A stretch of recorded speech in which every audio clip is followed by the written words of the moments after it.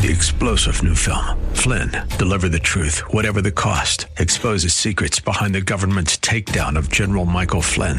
Flynn knew what the intel world had been up to. He ordered the first audit of the use of contractors. This set off alarm bells. He told the truth. He was the most dangerous person for Donald Trump to hire. They had to get rid of Flynn. Flynn, deliver the truth, whatever the cost. Available now. Watch it today. Go to salemnow.com. salemnow.com. More Americans are living paycheck to paycheck, and later we reflect on the life and legacy of Carrie Lattimore. You're listening to The Common Good.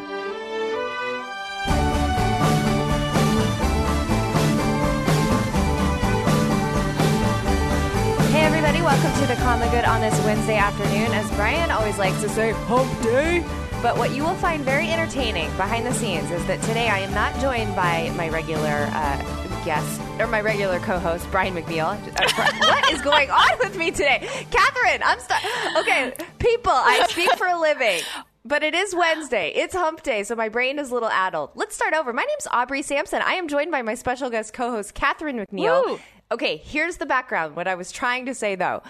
Brian likes to say hump day every Wednesday or make me say it, but Catherine's not a fan of hump day. I'm never going to say that phrase. She's never going to say it, and there's a secret sort of like rivalry, maybe? I don't know. That might be too strong of a word or might not be strong enough of a word. Brian has feelings about Catherine not saying hump day. But this is the first I'm hearing about this rivalry. Yeah, this is the first So, Catherine knows about it. I think but it's a whole thing. I think it's a grudge that Brian holds against me.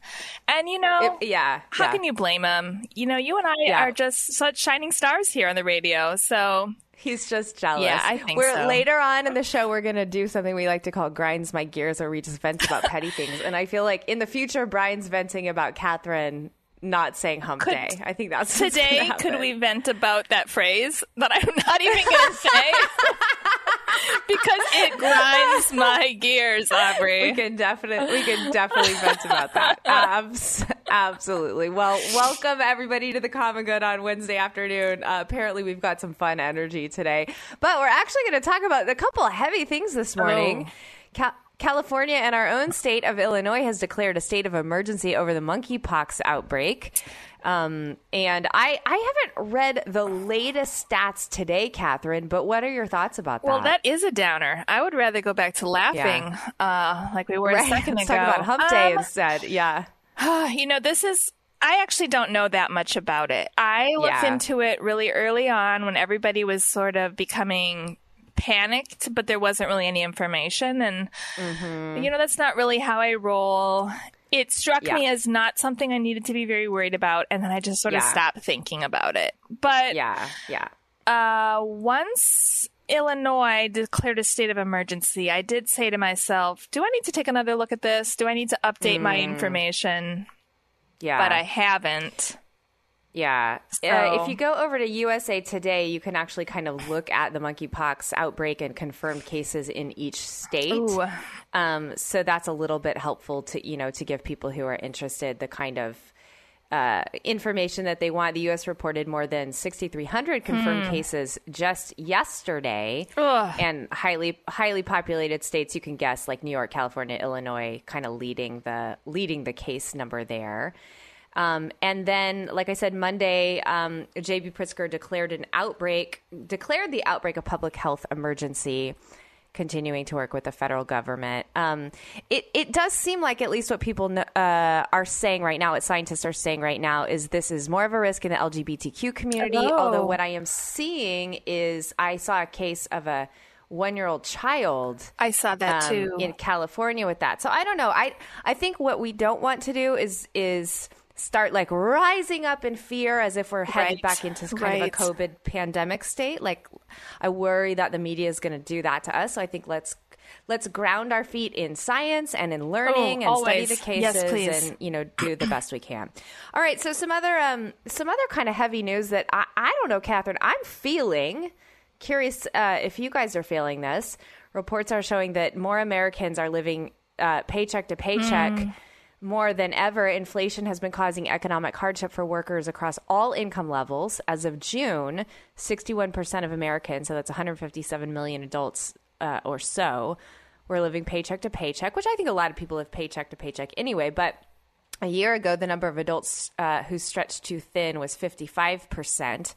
Even top earners who've been struggling to make ends meet, the report found. Of those earning $200,000 or more, 36% reported living paycheck to paycheck, a jump from the previous month.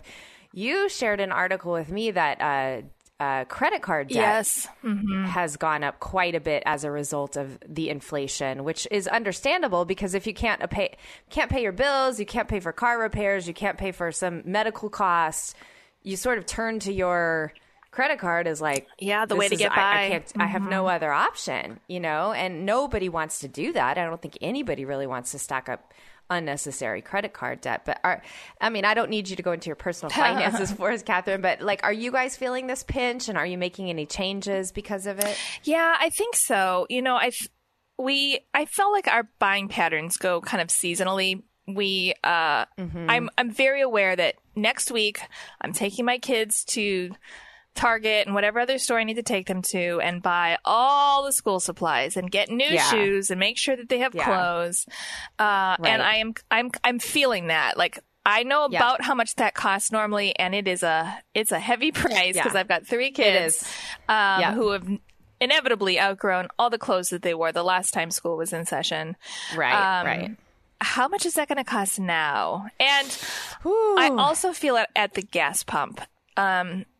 And that's obviously something that I share with literally everyone around the world. But I am very aware of when my car is on and when I can turn it off. How about you? When are you feeling it? I mean, even yesterday, I needed to get gas to get home, to get somewhere. It wasn't like I wasn't going on a special trip. I just needed to take my kids somewhere.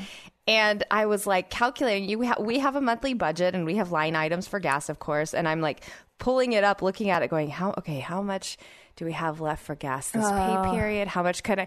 And I literally put $15 in the tank, which barely got me any gas. I mean, maybe a quarter of a tank. And it felt kind of like, I'm in high school again and I can barely, get by, like going friend's house to friend's house with my like $10 a week. But I think all of us are feeling the pinch right now. Grocery costs have gone up. You and I were talking about, seems like medical costs have gone up as well. Yes. So people are feeling tight. Later on in the show, we're going to talk about habits of millionaires, which I know sounds a little funny because most of us in the world are not millionaires, but see if there's some habits we can learn from. Okay. But how are you guys kind of coping and holding on during this rough patch? Yeah, well, I don't know that I have amazing advice to offer the listener.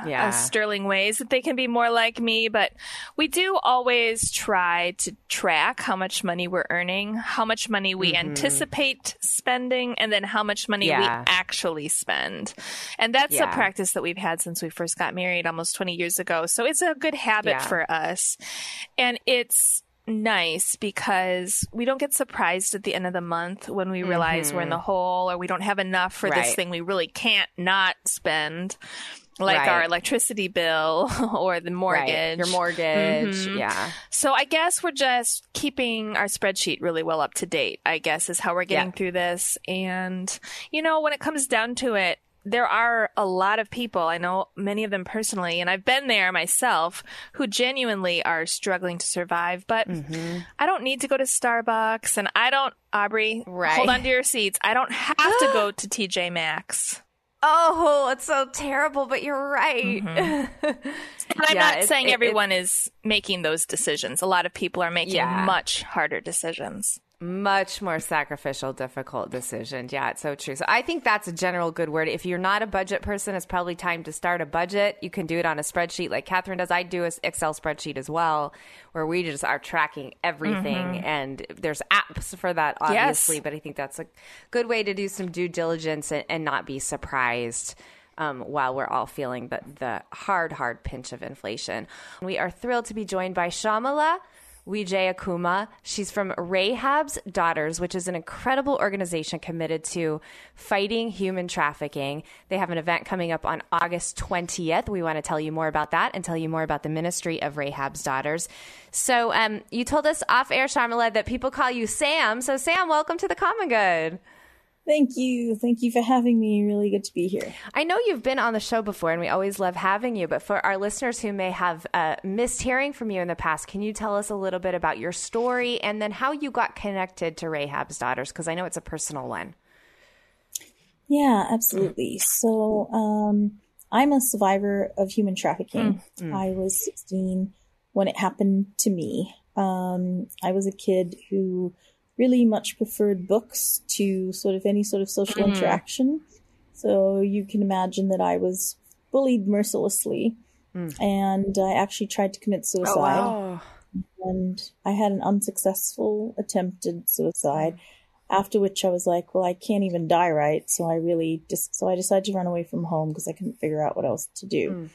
And I ended up getting a job like within the first 24 hours at what I thought was a nightclub.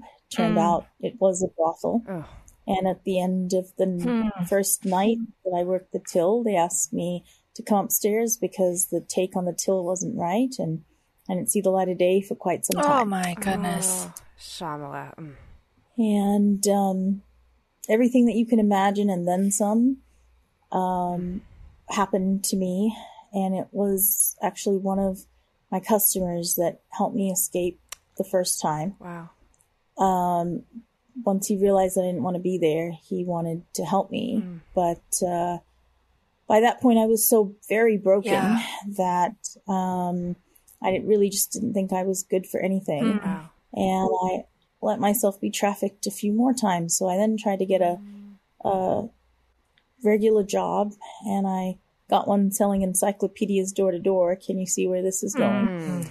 So ended up labor trafficked because, they move us around the country, different city every day. They house us and feed us, but no pay. Wow. And so, from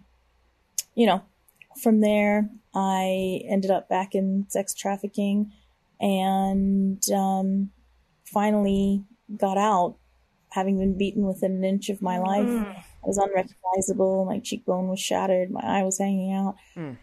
But, God is good. And the church actually hid me. Wow. And for quite a while, like over a year, they passed me around to different families. They took care of me. They gave me treatment. I couldn't have anything in my name because obviously my trafficker was looking for me. Right. So it was a long road to healing. And I'm very, very blessed to have, been out now for almost 25 years. Wow. And very, very blessed. But I probably about 10 years after getting out wanted to do something and just felt God prompting me.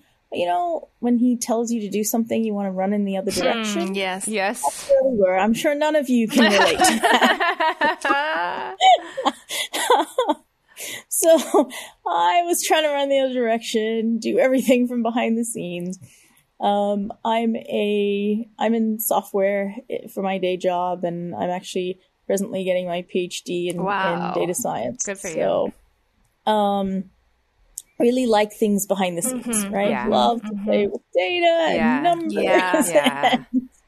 So I first started working to stop child trafficking in 13 Spanish-speaking countries. Wow. While I was in Spain, thanks to Foundation Accenture and Foundation Telefonica.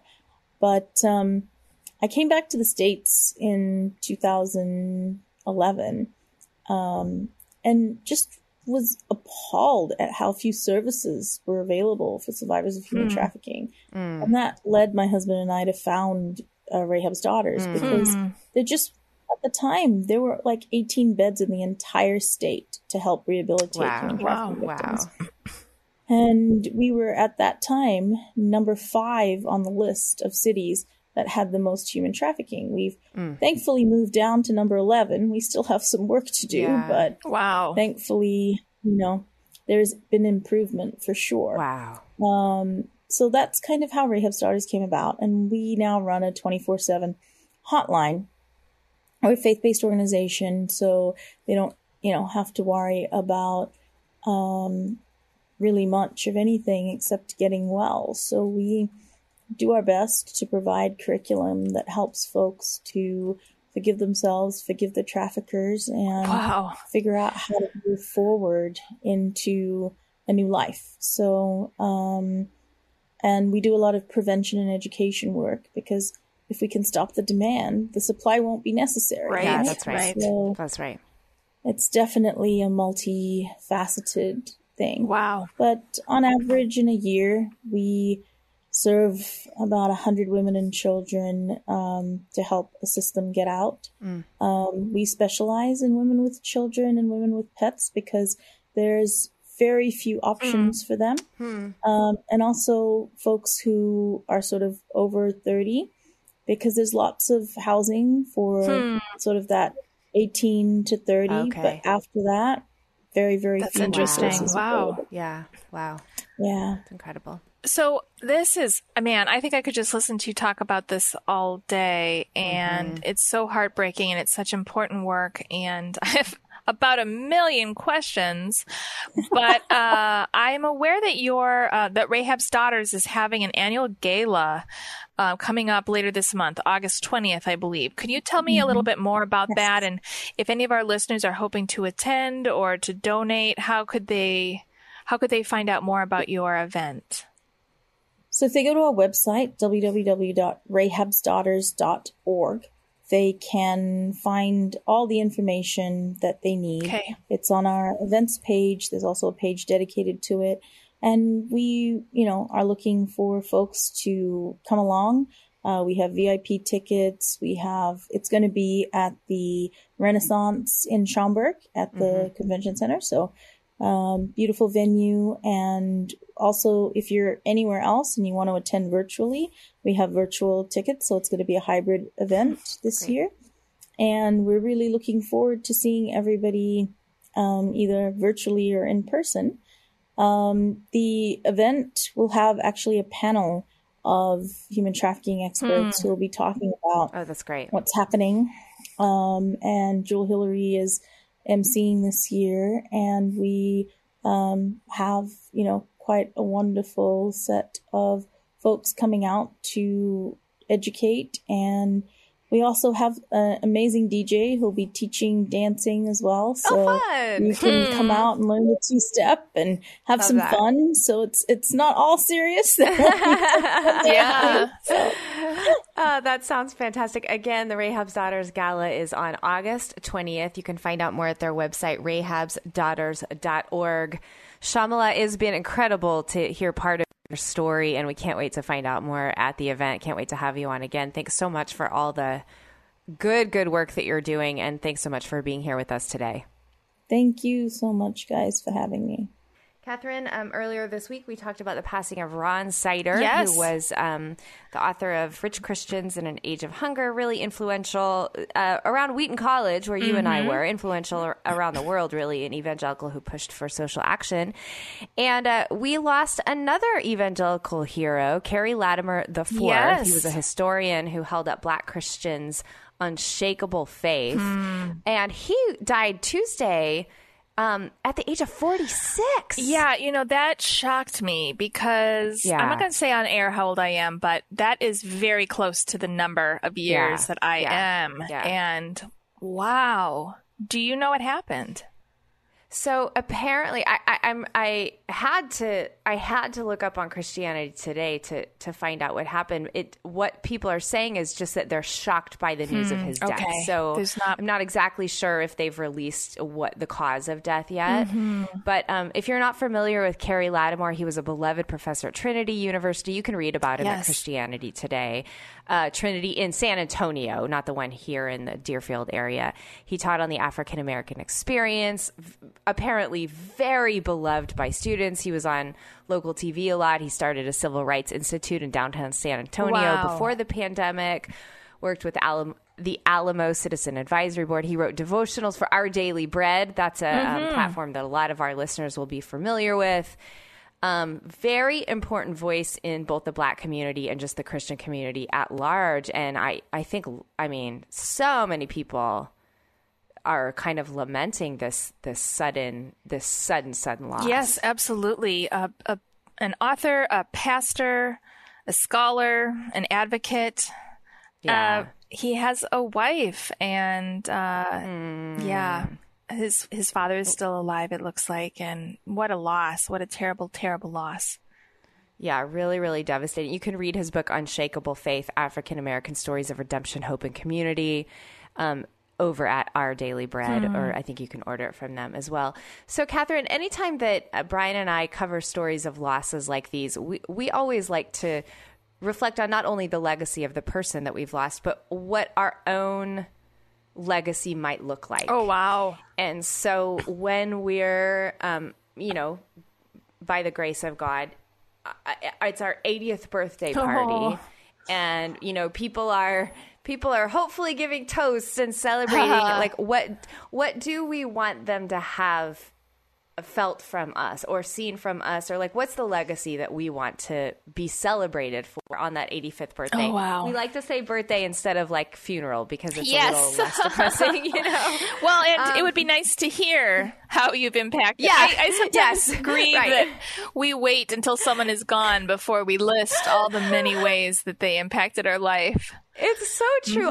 We have some good friends who on family members' birthdays, they make it a practice to go around and just say like wonderful things about that person. Like they go around the room, and each person says something about the birthday person and almost like giving them a birthday blessing, but really reflecting on them personally. Like, here's something I love and appreciate about you. And I'm like, that is a great tradition. Absolutely. I love that. So Catherine, I'm putting you on the spot here, but as you think about, what you want to be remembered for, celebrated for on your 85th birthday, what are those things? Well, I think, nothing like putting me on the spot here. I think I would like to be known as a good friend, a faithful, whatever it is that, whether it's daughter or wife or mother or friend or colleague, that I was known for being faithful in that area. Christian, of course, obviously a faithful Christian. And then I think I would love for people to have felt that they had a lot of fun with me and that they learned from with me or learned with me, and that they felt compassion from me. I think those are the three things. That they had fun, that's really good. That they learned something, and that they felt compassion. How about you?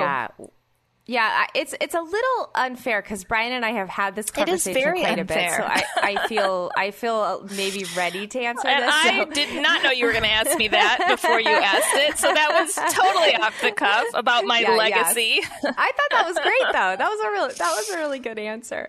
One thing that I'm always struck by is I do want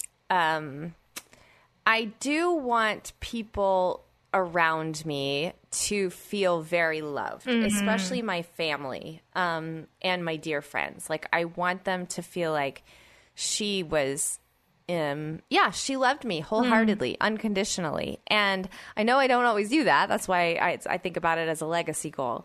But what's interesting to me, anytime this conversation always gives me some perspective, because I don't necessarily care if people are like, oh, I read her books and blah, blah, blah, blah, blah. Oh, she did this, this, and this. Right. Like, I really do feel like at the heart of in my heart, what I want is for my people to have felt very loved. Yes. And even for people I interact with to have felt like she treated me with respect and empathy. And I think that can be helpful for me to consider because I think you can connect with this, Catherine, but as a driven person or someone who feels like I do need to achieve and do the next thing and do the next thing and do the next thing, thinking about my 85th birthday, like it kind of puts those achievements back in their proper perspective. I guess that's what I'm trying to say. I mean, I still want to work hard and help provide for our family and do work that I feel like God has called me to do for the kingdom. But at the end of the day, I just feel like, have I loved people? Yeah, like that feels like the legacy I want to leave. I watched Encanto last night with my daughter. We had a mommy-daughter evening. Fun. And I'd seen it before, but what really struck me this time around was the realization that they were so caught up in the miracle that they forgot who the miracle was for. And I think that's kind of what you're saying, that all these other things that we do are great. They're wonderful. In fact, we're doing them for our families, as long as we don't lose sight of who it's for. Yeah. And that can be true about ministry too. That's good. So yeah, that can be. Did you talk about Bruno? Is really probably the most we did talk about the most Bruno. Important question. Yeah, that's fun. All right. Well, again, reflecting on the life of Carey Lattimore, you can read about him at Christianity Today. This is so fun. This is like a studio full of some powerful women. We are joined by Kelly Olson, who is a very good friend. Kelly is the co-founder and one of the partners of the Baton Pass, which is a ministry that tells overcomers that their voice matters, connects individuals, and empowers women to find God in their stories.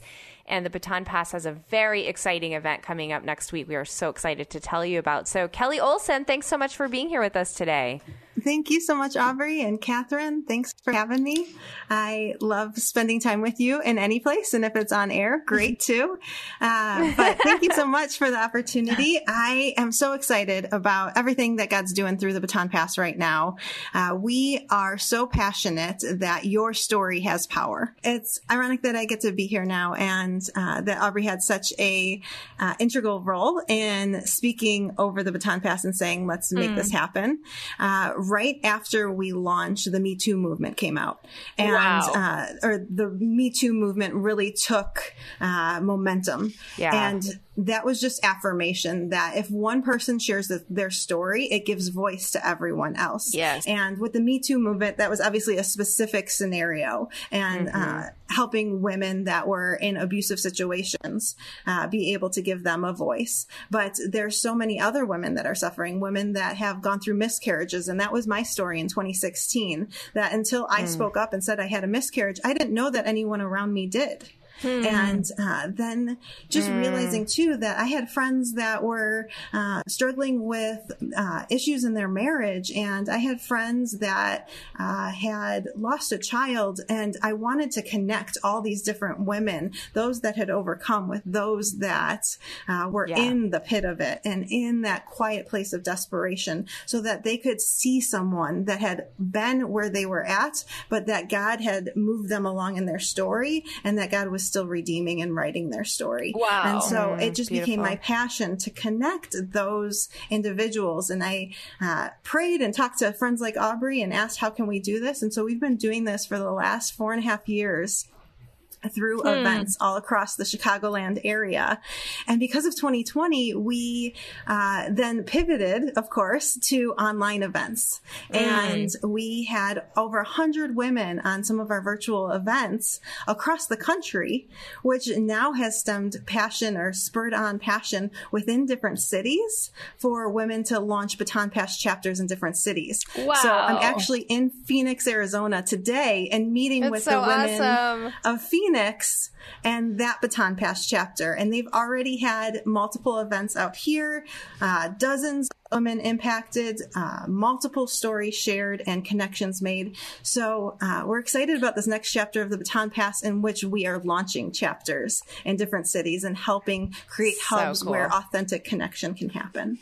So absolutely. Cool. Wow. This is exciting. I am very on board with the power of story, and I love the healing that has happened as I've connected with my own story and as I've listened to others. Yes. I'm sure our listeners are thinking something similar. What would you say is a first step for someone who is wanting to get in touch with their own story or really connect with other people around their stories?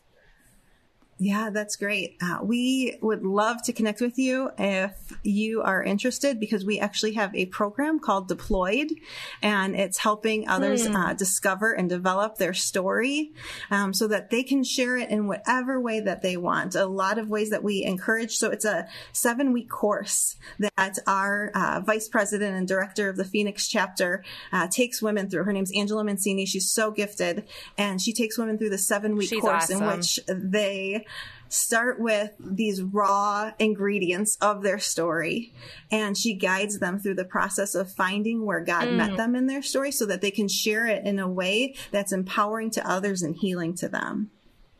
Wow. That's amazing. So just cool, a couple Kelly. quick tips. You have Go ahead. A couple of quick tips around sharing your story. If you're not sure of where to start or where to start writing, 2 ways that we encourage women is you can just start writing a Dear Younger Me letter or Dear Former Me. Love that. So that you can speak back to the wounding or the pain or the shame in your life and speak to that woman, because that woman is someone else.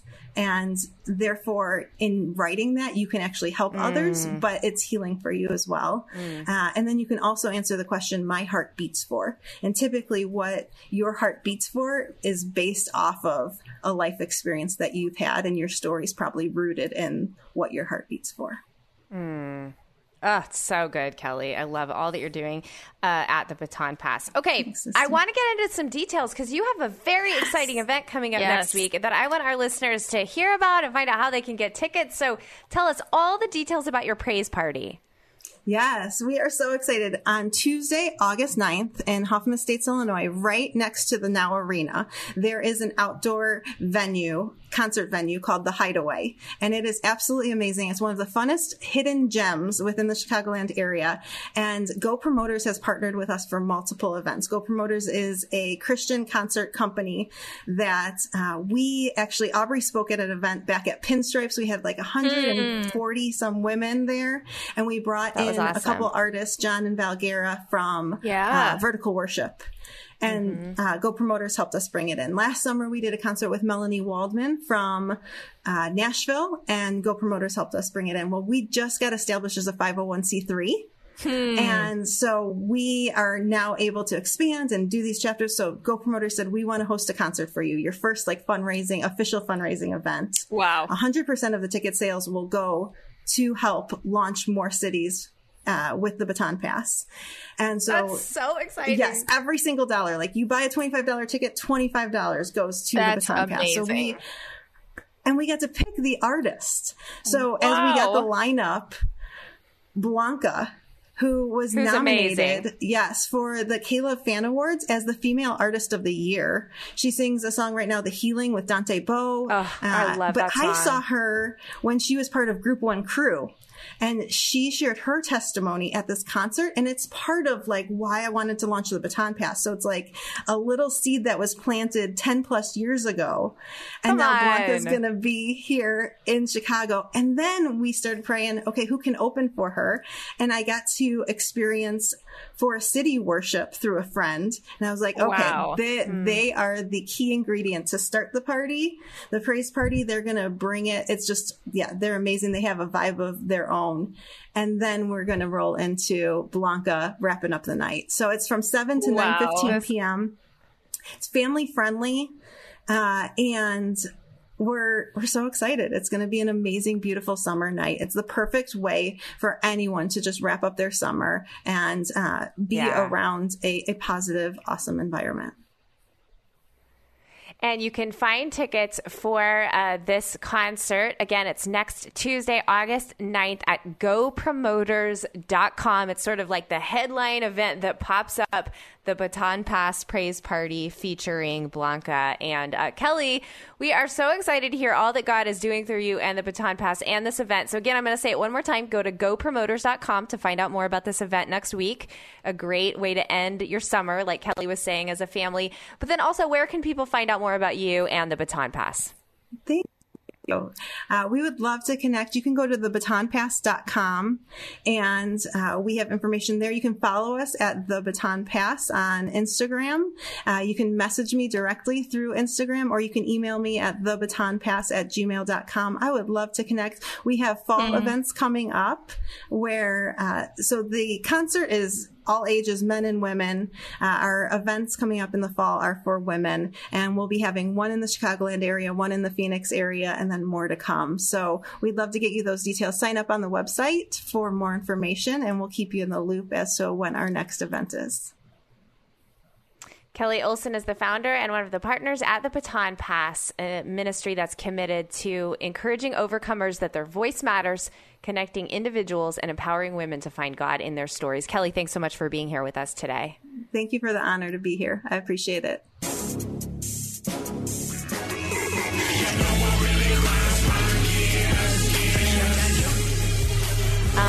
Catherine, one of the things, and in fact, if you heard that music when we began just a minute ago, one of the things we like to do here on The Common Good is something we call Grinds My Gears.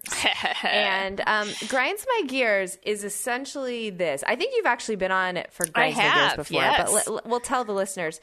This is where, you know, we basically, because someone gave us a microphone for some reason, we just vent about petty, shallow things. So Grinds My Gears, we want to be clear. We cover hard things on the show. We talked about human trafficking earlier in the show today. We talked about inflation earlier in the show today. So Grinds My Gears, we talk about, on The Common Good, we talk about difficult, hard topics.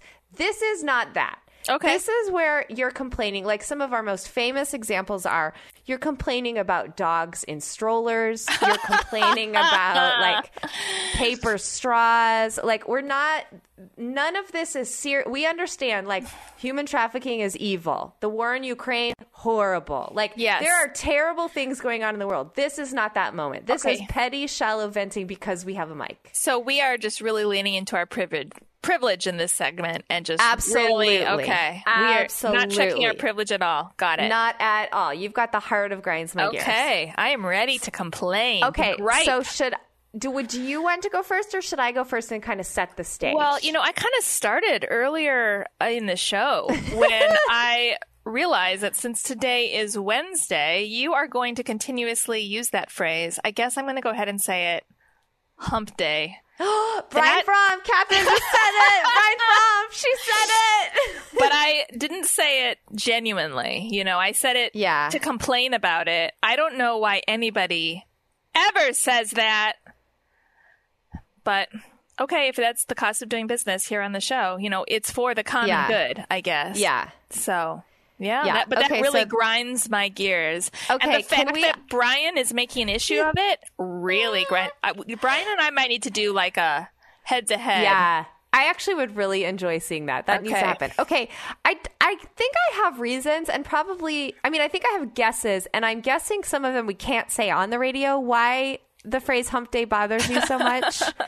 But can you give any sort of very delicate dance around why you're not a big fan of hump day? Well, as you're implying, it is a phrase that could mean more than one thing. Yes. But it also just sounds so dang stupid to me. Words matter to me. Yeah. What does that even mean? Like, it's a little cheesy for you. Or something. Yeah. It grinds my gears, Aubrey. That's all I have to say. I don't have to say anything more than that. It grinds my gears. You don't. Okay.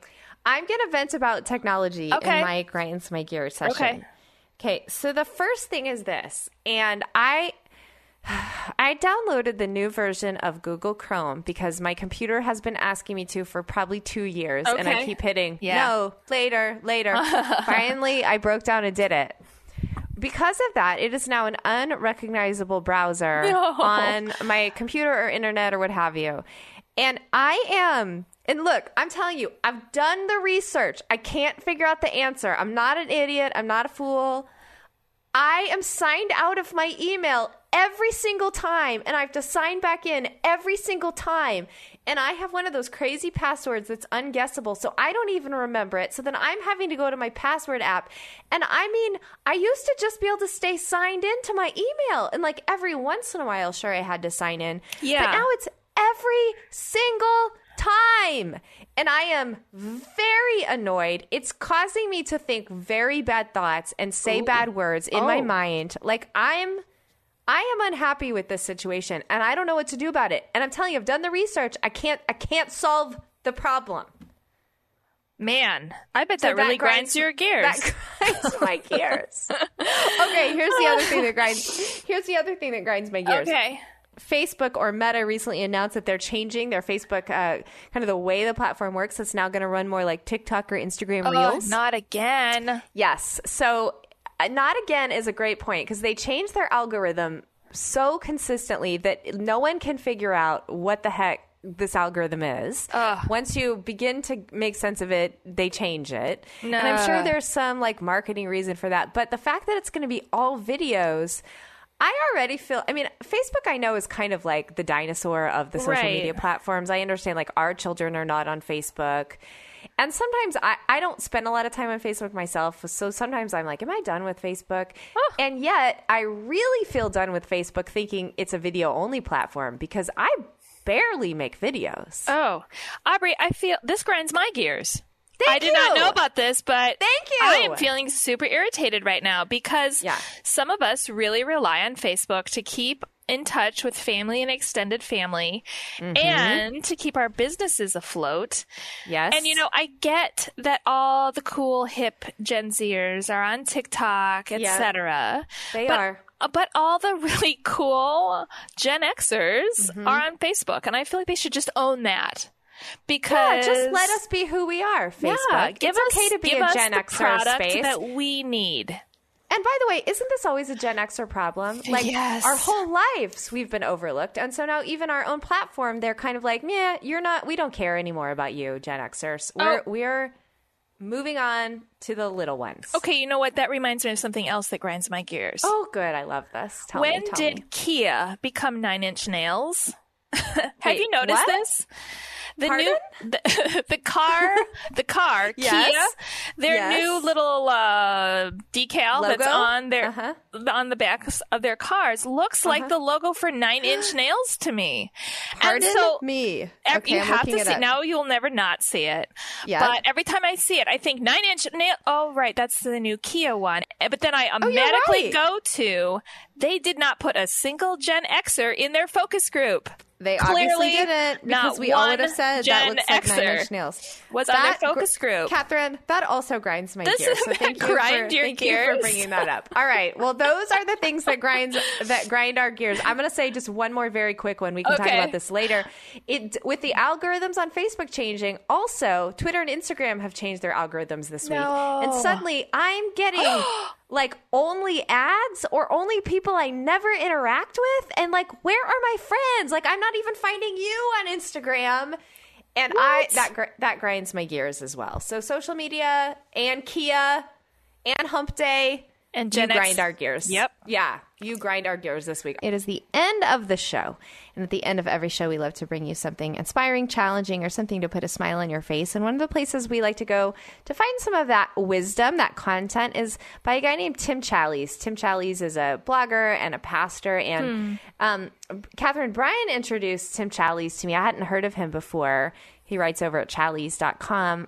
But his story is a really painful one because his son, on his way, like about to go to college, suddenly dropped dead. Oh, no. And so he is writing from a place of pain, but someone who's remaining very faithful to God in the midst of their pain. And I think I've said this on the show before, but I just tend to gravitate to those voices. Yes. Because you feel like they sort of know the secret that you don't know. Like they just have hard-earned wisdom. They've got that fighter's prize type of faith that is so worth listening to, learning from. I always feel so honored to be able to listen to and learn from people who have gone all the way through the dark valley and come back out again.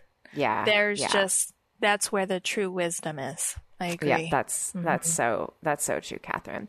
So he's writing about what it looks like to cast your burden upon the Lord. And here's what he says.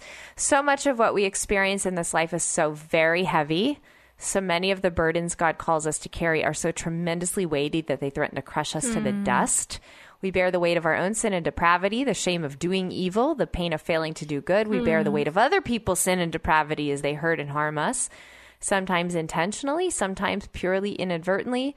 We bear the weight of griefs and losses, of illness, of sorrows, of unhealthy bodies and infirm minds, of broken relationships and shattered dreams. We all at times stagger under the weight of all we are made to bear upon our weak shoulders. Wow. Which, I mean, that's just the first paragraph.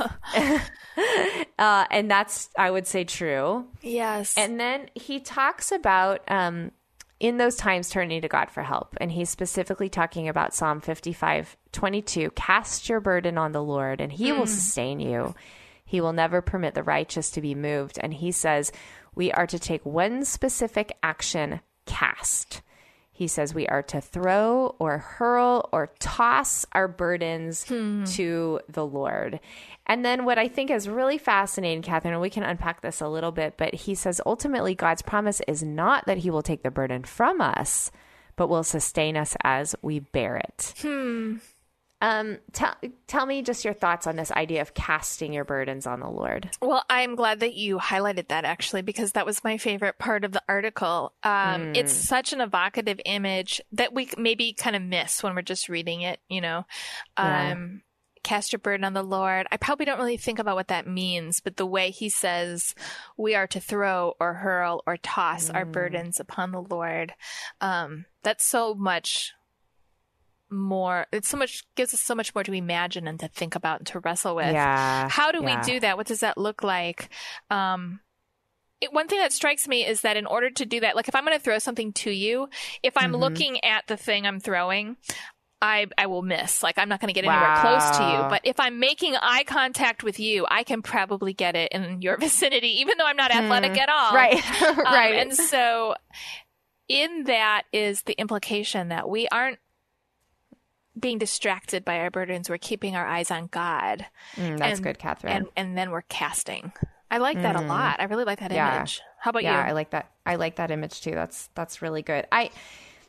You know, it is interesting just to think about this concept of casting as so active. I think that's what is maybe kind of like struck me, is he's saying this is one specific action you can take in those really difficult seasons.